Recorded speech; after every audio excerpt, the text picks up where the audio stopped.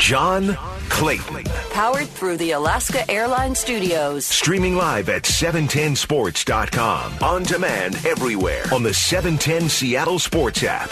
Now, John Clayton. And, of course, congratulations to Jessamine McIntyre. We're going to miss her so much. Of course, I go back the longest with her. I worked with her at ESPN when she was at ESPN Radio, and I was doing ESPN TV, radio, all those different things. I know of how many times she had to go in there and wrestle out Mike Ditka and get him over to the radio side for different things. But she meant so much to this station, so much to me, our family, Pat and I, everything else. And I just wish you the best over at Q13, and we are going to miss you. Okay, we've got lots going on in the National Football League, and so let's get into all the things happening on the 5 biggest stories of the day. Number 1. We mentioned earlier waiting for test results to come back in Tennessee and Minnesota. They have come back. According to a league spokesman, 1 additional Titans player tested positive in the most recent round of testing, and no positives at all with the Minnesota Vikings. So the league is looking at this as good news. Obviously, concern for the player to test positive, but they also identified no close contacts with that player, which tells them their isolation procedures are working as well. So they're moving forward, taking it day by day. Again, the Vikings still can't go back to their building today. The Titans still can't go back to their building till Saturday, but this is positive news for the league and for the situation going forward. Lots of developments going on here as far as that. The 4th player now has tested positive. We find out of some of the 5 staffers, Shane Bowen, of course, tested positive on Saturday. Many of those are coaches that did test positive. So now there's a total of 9, I guess you include Bowen, who have tested positive. And so what the league decided to do is move the game back. They're not going to play the Tennessee-Pittsburgh game on Sunday. They could move it to Monday. They could move it to Tuesday, but they're definitely moving it. And still the possibility is, depending on how everybody's coming back from the positive test, is that you can go ahead and try to see if they want to play the game later in the season. So that's kind of going on. No positive tests for Minnesota, so they get to report back to their facility on Thursday, so they're going to miss 48 hours. Steelers, no positive tests there, but they're just kind of in the waiting mode, practicing and trying to get ready for this football game. In the meantime, we find out, according to Bill O'Brien, that he had two players test positive on Sunday morning at about 5 a.m., wrestled out of bed and had to take the test, and they turned out to be false positives. And so with what happened on Sunday morning for Houston, along with what was going on they were in Pittsburgh, but what was going on with the Texans and the false positives, they basically had Earl Thomas coming in for a visit, and they had a couple other safeties coming in. They just basically said, let's ship them all home. We'll deal with it next week. So they're just going to try to get by with Eric Reed, or with Justin Reed at safety, and try to get through that way. But the big thing is, you've got the first real breakout, and again, it's not the big breakout, and it's not going to cause the league or anything else to miss too many games, but this game between Tennessee and Pittsburgh in Tennessee is at least delayed until now. We'll see if they play it Monday or Tuesday. Number 2. Well, I think the amount might have been excessive. To make a statement that certainly that was excessive. But that we do know that in our, let me say this: we've now played a game on the road, we played a game at home, and here by Saturday, by tomorrow, we'll know that if we can stay all in the negatives again on their testing, then we will have managed a week on the road and a week at home, and we'll have a pretty good sense for it. So that's Pete Carroll, and what happened, of course, he got fined $100,000 for not wearing the mask enough, and the team got fined $250,000, and now it's going to get even tougher, according to Adam Schefter and many of the people reporting on it. A very strongly worded memo went out team executives urging them compliance with game day protocols, mask wearing, and everything else. And according to the league, they're saying that they're going to address a lack of compliance with accountability measures that could include suspensions or forfeitures of draft picks. Maybe a little bit too strong, but obviously they're trying to get the point across to make sure that everybody complies and does the best they can to try to limit the number of people that are going to get the positive test. So that's going to be in there. In the meantime, just seconds ago, Seahawk moves. Now you know that Ryan Neal or at least earned a spot on the roster with that interception at the end of the game. He just went to the active roster. They've signed him to the active roster. He had moved up on Sunday just from the practice squad, but he now goes from the practice squad to the roster, particularly with the likelihood Jamal Adams is going to miss the game. In the meantime, a couple moves to get guys on the practice squad. They had cut linebacker DeAndre Walker. Looks like they're going to get him on the practice squad. And let's see, did he clear? No, he got waived on Tuesday. DeAndre Walker got waived on Tuesday. And then the Seahawks did add 2 more players to the practice squad, Demarius Randall, the safety, and Tim Williams, a linebacker. And, of course, Randall was a first-round pick in 2015 with the Green Bay Packers. Number 3. I see the Lakers winning this series in 6 games, maybe 5. But the point is, it wouldn't shock me at all if this series ended up going 7, because 2 or 3 games, the Heat don't miss. And keep this part last but not least. Jimmy Butler and the Miami Heat have absolutely nothing to lose. They've already had a very, very successful bubble. The expectations are slim to none. They are literally playing with house money, because if you can you imagine, as great as we're talking about LeBron James, we're talking about Mount Rushmore, okay? He already got away with not having to play Kawhi, even though I wanted to see him against Kawhi, and I think LeBron wanted that personally. But the flip side is to not have to deal with that, and then to go to the finals, okay, against a Miami team that's considered vastly inferior. The Miami storyline, I'm here to tell you right now, I'm not guessing, Max Kellerman. I'm telling you, does Pat Riley want this? That's Stephen A. Smith talking about the NBA having the finals start tonight. Heat going against the Lakers, and I kind of agree with Stephen. This is going to be 5 or 6 games. What do the Heat have to lose? Well, 5 or 6 good 4 games, get eliminated. But I think, as strong as it can be for LeBron, he should be able to pull this off and win an NBA title. Number 4. And he walked him, and the run comes in, and the Astros on a bases-loaded walk lead it 2-1 in the 9th. Another breaking ball. Brantley delivers that one down in front of Buxton. Correa is going to come in to score. And just like that, the Houston Astros have a 4-1 lead in the 9th and a chance to tie it. Swings at the first pitch, and Bregman ends it with a double play. The Houston Astros go into Minnesota and take the best home field advantage, and they beat them at home. Well, the wild card mania has started in the American League. Astros get the win over the Twins 4-1. White Sox beat the Athletics 4-1. Rays beat the Blue Jays 3-1. Yankees get a 12-3 victory and the big blowout over the Indians. Not great games, but of course, some surprises in the sense that the Astros basically a 500 team this year after doing all the success they've had in recent years. Tonight it's going to be all through the day in the National League. Reds take on the Braves. Marlins takes on the Cubs. Cardinals take on the Padres, and the Brewers play the Dodgers.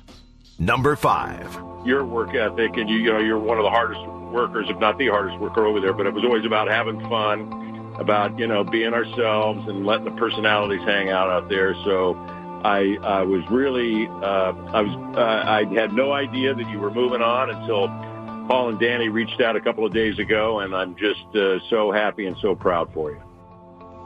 And, of course, Jessamyn McIntyre, her last day, her last minutes just a few minutes ago, as she goes now from here after being here for over 11 years. And, of course, I go back with her longer than anybody else because I've worked with her at ESPN. And, of course, she did call me and want to find out, hey, what about coming out to the Northwest? I said, you're going to love it because I knew her so well.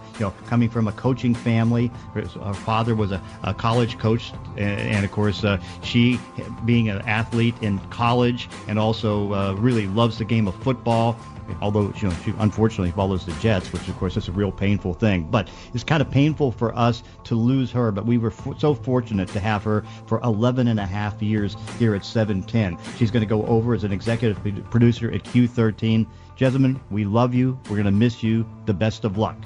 And, of course, that's kind of the sad story. But, again, we're happy for her because she deserves everything that she can get. You can listen to the show via the 710 Sports app. It's powered by the Dubin Law Group. Coming up next, we're going to go under further review and talk about the injury situation and how it could affect this game coming up against Miami. John Clayton Show, 710 ESPN Seattle. Under Further Review with John Clayton. We'll review the play. Well, we're going to get the injury list later this afternoon, and it's going to be pretty extensive. 6 injuries at least on the game on Sunday. Jamal Adams, of course, being out. He's not going to expect to play. It's going to be a tough one on that one. We'll see about Chris Carson with the knee. Probably the one that's going to be out the longest, I would have to think, is Jordan Brooks, because it's a first-degree MCL, so that could be 2 or 3 weeks. And so Seahawks already making some roster moves. Ryan Neal came off the practice squad, and they signed him. They still have Shaquem Griffin back on the practice squad, and they may bring him back for some pass rush help. That's a possibility. So all those things are going to be in play. But, of course, you worry, and I know that this game coming up, it should be a winnable game against the Miami Dolphins, but injuries are going to play a big factor. Let's listen to what Michael Bumpus had to say about the injury situation. All right. They better get this one done, and they better get it done with some stop points. I'm looking at this Miami team. Yes, Fitzpatrick, he can light up the scoreboard for 400. He can also throw 4 picks. You got Devontae Parker, good receiver, had his first 1,000-yard season last year, but he's not going to blow the top off of defense. He's not really fast. He's more of a slot guy. He's shifty. He's got hands. He can ball.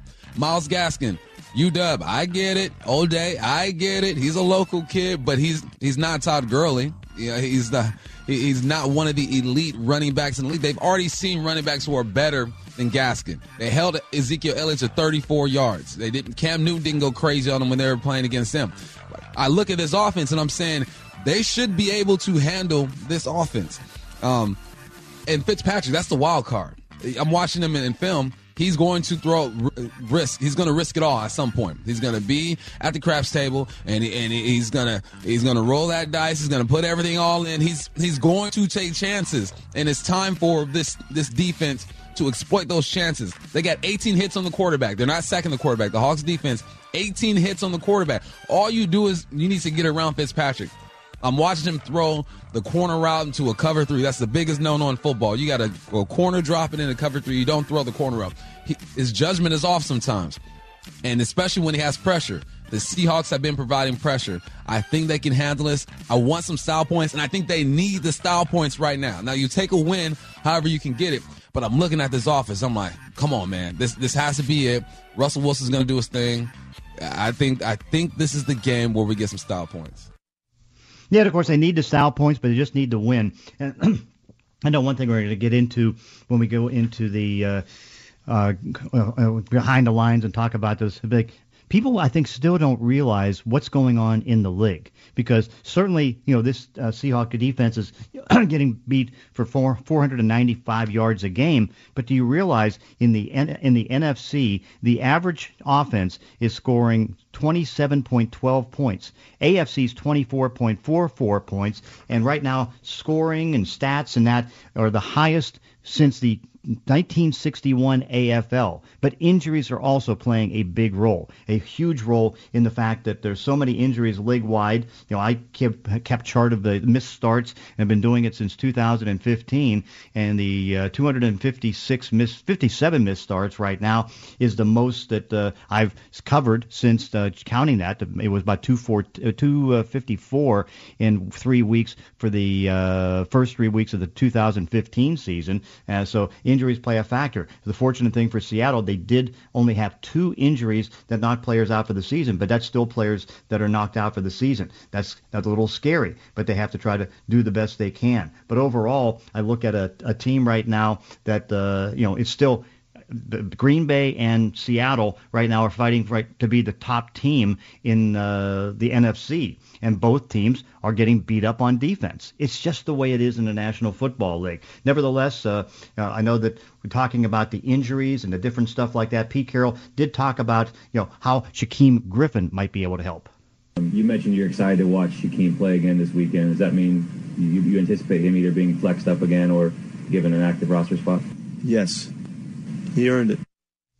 So they're going to put Shaquem Griffin on the active roster here before the end of the week. I'm sure they're trying to make a decision if there's anybody that's going to go on injured reserve. They did, cut DeAndre Walker, and I would imagine they'll try to get him to the practice squad. They did bring in Demarius Randall, and they got him on the practice squad, so he's going to be available. Pete also on Monday talked about the updates on Lano Hill and also Quentin Dunbar.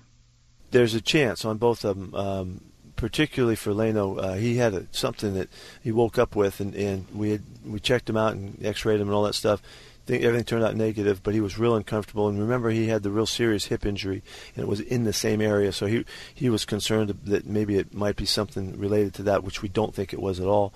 And so he has a chance to come back. We'll see how he goes. And then also the big one is Jamal Adams, who suffered the groin injury. So let's get an update on what Pete was able to say about Jamal Adams. Yeah, it was really bothering him after the game. He was really bummed out because he wants to play so badly, and you can imagine how important it is to him. But he, too, had a first-degree strain, so we'll see how that goes, and we'll just have to we'll go day by day with that. So that's the updates as far as the injuries, and we're going to get further updates later today. But, it's got to be concerning. But, again, everybody's dealing with it. I mean, look at the Denver Broncos. They now have 5 or 6 starters on injured reserve. They lost their quarterback, Drew Lock. Jeff Judy's been fighting through injuries. They lost Cortland Sutton at wide receiver. They put their right tackle, Elijah Wilkinson.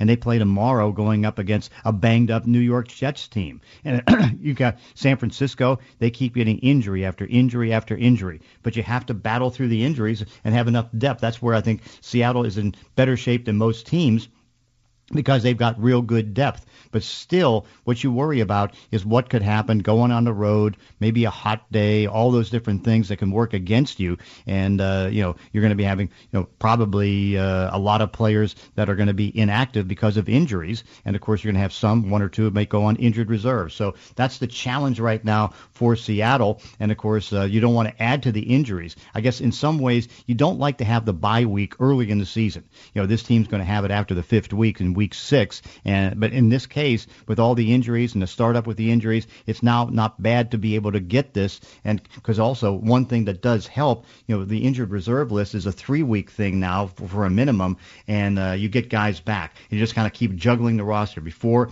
if you had to put somebody on injured reserve, you pretty well lost them for 8 weeks and not having much of a chance to get them back. But overall, I think the challenge is going to be going ahead and trying to get the injury situation taken care of, and then just let Russell Wilson continue to win football games with the offense. Right now, Russell, of course, for the second time in 3 weeks, getting NFC Offensive Player of the Week, well-deserved. Well, coming up next, and of course, we're going to go with Omar Kelly from the South Florida Sun-Sentinel, who covers the Dolphins and has done it so well for many years. We've got a preview of the Dolphins. Hey, you can tell your smart speaker to play 710 ESPN Seattle. Remember, you can always listen to 710 on your smart speaker or the app. Omar Kelly coming up next. It's John Clayton. Powered through the Alaska Airlines studio. 2 hours every day, 10 to noon. Streaming live at 710sports.com. On demand on the 710 Seattle Sports app. And joining us is Omar Kelly from the South Florida Sun-Sentinel, one of the best beat guys in the country. We've been covering the Dolphins forever, but doing such a great job of doing it. So, Omar, how good is this Dolphin team? I don't know if we got a gauge of how good it was against Cincinnati, because Cincinnati's so bad pass blocking, so bad on defense. But how's this team turning around?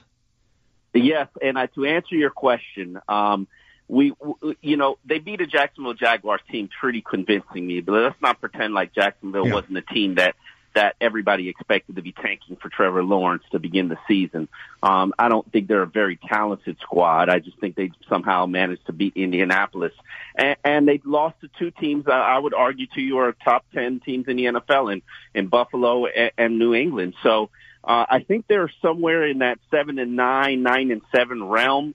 In terms of teams, really the measuring stick comes this Sunday against what I would argue to you is a top 5 team in the NFL. Yeah, no question, because you've got an MVP-type quarterback who's off to an incredible start. I mean, 2 Offensive Player of the Week awards in the first 3 weeks, and he's putting up unprecedented type of numbers. I mean, 14 touchdown passes. It should have been 15 in the first 3 weeks. He's looking real good. Now, the one thing, I guess, what you wonder about, and I think you watched it last year, and really you've been watching it for years. Yeah, do you buy the idea that Ted Marchibroda used to preach, is that a good backup quarterback, he can come off the bench and win you 3 games, But if you play him 6, he's going to lose you 3. And I think Ryan Fitzpatrick, even though he is the starter and remains the starter, is in that kind of realm as being one of the better backup quarterbacks. And you watched around week, the 3rd or 4th game that he started to drop off. Could we see the same thing happen this year as what's happened most of his career? You know what's interesting? I'm one of those people who I believe that Ryan Fitzpatrick has been held down by his. Hello? Can you hear me? I can hear you, yeah. Okay. I believe that Ryan Fitzpatrick has been held down by his situations. And, yeah, Chan Gailey's been his offensive coordinator in a lot of those situations, but, he has produced one winning season, and then the next year his Jets team is decimated by injuries. Buffalo, come on, who really expected Buffalo to win and be a winning franchise? Since I've watched Ryan Fitzpatrick as the Dolphins starting quarterback, there have not been many games where he has lost in the 3 games. I would argue to you that he can win this team 6 games, him alone. I've seen him do it. I know I give him all of the credit for the 5 wins last year. So I believe he's got 6 to 7 wins in him as the starting quarterback. Now, could you get those 6 to 7 wins with Tua as your starter? I don't think so, because what I've seen from Ryan Fitzpatrick is he's the guy that makes the tide rise. He makes everybody around him a little bit better than they already are. That's an interesting. And what because the way I guess I'm hearing it is that Tua's not on the immediate forecast. He's a guy that is probably going to be more November than anything else because just like you bring up, I mean Fitzpatrick can win you some games, but Tua, if you put him out there as an inexperienced quarterback, despite being in the first round, he's not going to win you as many games. He's a very talented guy. He's super intelligent, charismatic. The accuracy is there. The precision passing is there. I just don't think the understanding of the offense is there. I don't think he has the speed of the NFL game yet, and I'm sure he won't get it until he finally starts to play. And I really don't think he has chemistry with the weaponry. Now, that could change in November, and certainly I advocate for him to play if the Dolphins are out of playoffs. The minute the Dolphins are out of playoff contention, he needs to be the starting quarterback. But right now, with Brian Flores still trying to establish a culture, trying to establish a winning culture, trying to establish a culture where you get everybody's best every week, Ryan Fitzpatrick has to be the starter. Yeah, understood. The one thing I kind of also wonder about is that, the offensive line, because that can be a big issue because, particularly in a year where there's no off-season program, there's no preseason games, to get as many as 4 new starters out there, particularly 2 rookies, that's really tough on any offense, any coach, and any quarterback. And it's been pretty impressive what they've been able to accomplish without chemistry and cohesion. They're still learning how to communicate with one another. But I also put on top of it, how I say Ryan Fitzpatrick makes everybody a little bit better. He makes the offensive line a little bit better because he evades out of sacks and pressure. He's got a really good feel for pressure. So you'll see him scrambling a lot of times. And even their runs, Ryan Fitzpatrick has assisted their running game. Without his runs and Jakeem Grant's runs, they'd be averaging 3.1 yards per carry. So it's really a situation where they have done well. Could they be doing better? Absolutely. They can't run when they need to run, and that's an issue that they've got to get addressed before you can actually consider this team a contender. Yeah, not even a contender, but a playoff team. Yeah, and of course, Myles Gaskin is real popular out here as being one of the best running backs for yards. How good does Myles Gaskin fit in? It's funny because I don't think anybody would have an appreciation for him outside of your clientele, outside of your listenership. Myles, I saw him last year. Let me give you full circle. I saw him last year, and he was a charity 53 player. He didn't belong on the 53-man roster. And even when he was playing, he showed you that he didn't belong on the 53-man roster.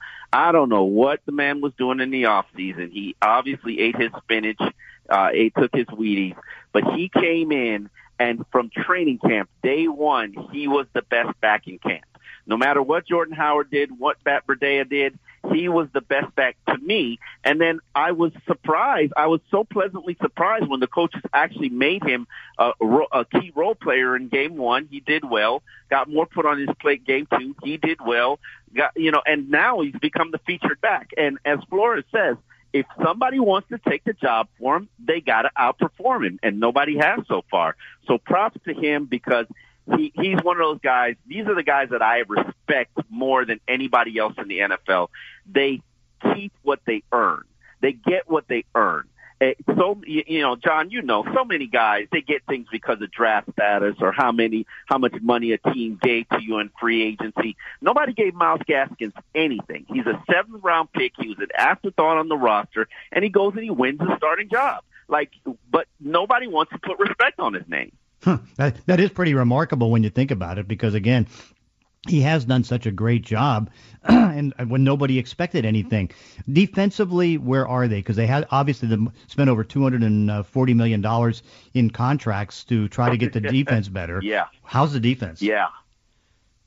That's an answer. Yeah, not good. They did okay. They did well against Jacksonville. I mean, but let's be real. It was Jacksonville. And that's how you would want the defense to look. Now, can I sit here and say that the opponents that they were playing in the first 2 games gave them way more complications than they were ready to, considering those are probably 2 of the 3 best scrambling quarterbacks in the NFL? Yeah, I'll give them an excuse for that. But I didn't like a lot of the play calls. I didn't like a lot of the strategy in week 1 and week 2. Week 3, they tightened up and they played the way that you would want them to play. The question is, which one is the norm? Which one is, what's the aberration and what is the norm? Yeah, no doubt. And how is Brian Flores being accepted? Because, again, it's so interesting to see the struggles of some of the former Bill Belichick guys trying to implement things. And like Matt Patricia's, he's struggled on defense. It's been a struggle for Flores on defense. It looks like he's a good coach, but how's he fitting in? He's fitting in well. I mean, he's got the keys to the castle. I think he's going to have an opportunity to even make mistakes and grow from them. No complaints so far in terms of what he's doing. I would just like to see more wins, and I'm probably one of the more critical individuals. I'm not going to give him credit because he coached a team that was tanking to 5 wins. I'm sorry, that you don't deserve that credit. I give that credit to Ryan Fitzpatrick. You weren't good in any category except for penalties. But then, to his credit, this team is not a team that beats itself. They aren't going to commit penalties. They aren't going to commit too many turnovers. You're going to have to beat them. And, it reminds me a lot of a Tony Sparano team. Those teams, I just wish they were a little bit more physical like those Tony Sparano teams and force teams to, right now they're kind of pushovers. And until they get tougher and become more physical, I can't sit here and put, Brian Flores, crown him as the king of South Florida, because you have not done what we envisioned you doing, which was the first thing was build you a solid defense. It's not solid right now. Yeah. I mean, what's the main weakness? If I had to say, it's pass rush. They don't have a single player winning one-on-one matchups on the defensive line. No guys like Cam Wake who can just, give a right tackle fit. There's just no pass rushing specialist. Everything is scheme related. Everything is surprise, we're blitzing a linebacker. Surprise, we're bringing a safety. Surprise, we're trying to create confusion on the offensive line. And to me, I hate that type of defense. It just, if every pressure play you get is because you're trying to surprise or create a breakdown and nobody's just beating the man, that's not a very good defense to me. And I know, my colleagues say, oh, well, the Pittsburgh Steelers won that way back in the heyday when people, were writing on chalkboards and film was on microfiche. But I just don't believe in that defense. And I know the Patriots have the number 1 defense, and that's the scheme that they play. But I make the argument, and I stand by this, how often did the Patriots not play with a lead? It's very easy to play defense when you're playing with a lead. And all you got to do is pin your ears back and go hunt quarterbacks. Mm-hmm. It's a lot different to play when you're trailing and you've got to create turnovers or you've got to create pressures, or you don't know whether it's the run or the pass that's coming. And I think that's where this defense struggles. Interesting. Omar Kelly, great stuff. And, of course, you got to give your Twitter handles, make sure everybody follows you here because you do such a great job. and you know I'm such a big fan of you, John. Omar Kelly, OmarKelly. I do a show every week, X's and Omar, and today we discussed, is Russell Wilson elite? And the naysayers who don't think he's elite, I think he's a Hall of Fame quarterback. I don't care if he never wins another championship. The Seattle Seahawks are consistently contenders because of Russell Wilson. Nothing more, nothing less. And to me, that's a Hall of Famer. Hey, Omar, thank you so much. Sorry I'm not going to be able to see you because I'm going to be doing the Dolphins sidelines here in Seattle at home. So, but I'll be on the broadcast and, of course, writing and doing all the fun stuff. I will always look forward to seeing you, John. I hope everything is well in your world and stay safe out there. Yes, same to you. Hey, and of course, that's always great to hear from Omar because he does such a great job. And of course, be sure to check out the Professor's Notes on 710sports.com. The Professor's Notes are brought to you by Infinity of Tacoma at 5. Coming up next, we'll talk some defense as we go in Behind the Lines. It's the John Clayton Show, 710 ESPN Seattle. John Clayton. Powered through the Alaska Airlines Studios. On demand with the 710 Seattle Sports app. And, of course, one thing that you can see is that, I know when we took phone calls on Monday, which we love doing, getting a reaction to things, everybody was beating up the defense and talking about how bad it is. And I think what everybody just has to be educated on, this is a different year. And, of course, offense has been, getting more explosive year in and year out, and it's particularly more in the NFC because, even going into Week 3, there was 12 quarterbacks making $21 million a year or more, and 11 of them had been to the Pro Bowl. Okay, you don't have that in the AFC. Now you have Nick Foles, who won a Super Bowl when he filled in at Philadelphia. He now takes over for Mitch Trubisky. So now you have 13 experienced quarterbacks. Now, Foles is not making big money. He had when he signed with Jacksonville, but then they ended up getting rid of him and bringing him up to Chicago to kind of take over for Mitch Trubisky if he struggled, and he did. But you look at the numbers, and in the average NFC team is averaging 27.12 points a game, where the average in the AFC, where you have about 10 or 11 quarterbacks that have 3 years or less experience, is 24.4. That's almost, it's 2.7 points a game difference. And that you have very few teams. In fact, there's only one team right now in the NFC, the New York Giants, is scoring less than 20 points a game.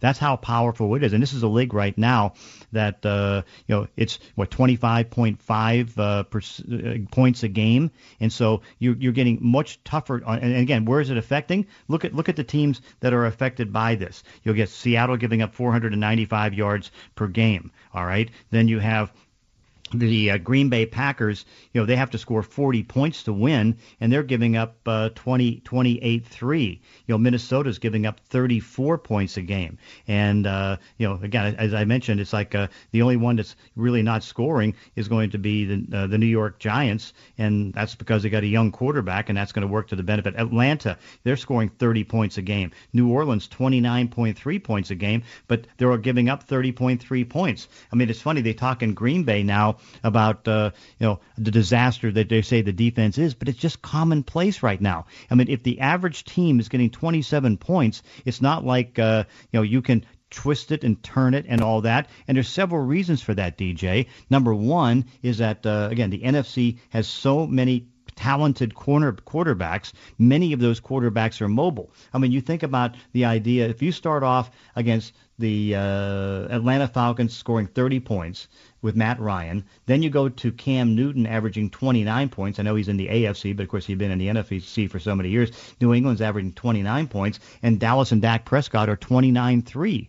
I mean, those are three of the bigger challenges you're going to have, but it's going to throw your numbers off. And the key is to somehow win these high-scoring games. And that's where they're fortunate right now because they're letting Russell Wilson cook, and he's been able to win these games. But the reality is that the offense right now is just destroying defenses. And there's one stat out there now that said you have to go back to the points, yards, completions, and everything else to the 1961 AFL.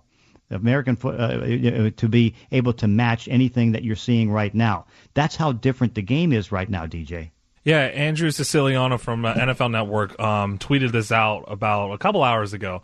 saying this is the highest scoring NFL we have ever seen through 3 weeks. There have been 281 total touchdowns, 273 offensive touchdowns. There has been 2,446 points, and every game on average has 51 total points between the two teams per game. Each number is a new 3-week high. John, we were kind of talking about this yesterday. Yeah. It's just a trend right now.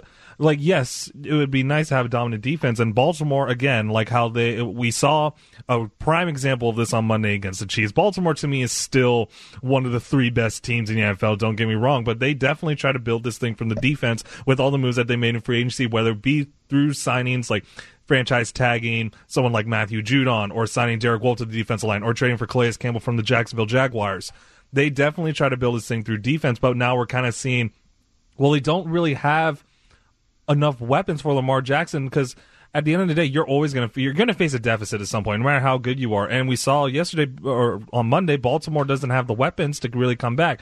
And so now we're seeing all these other teams kind of follow the trend of score enough points on offense and then having enough playmakers on defense to make the plays when they really matter. We're definitely seeing that here in Seattle. Yeah, no doubt. And people got to just recognize that right now, because they're going on older standards and things have changed. And again, one of the things that is helping is the fact that they're not calling as many penalties. I mean, they've cut down significant numbers of holding penalties, offensive holding.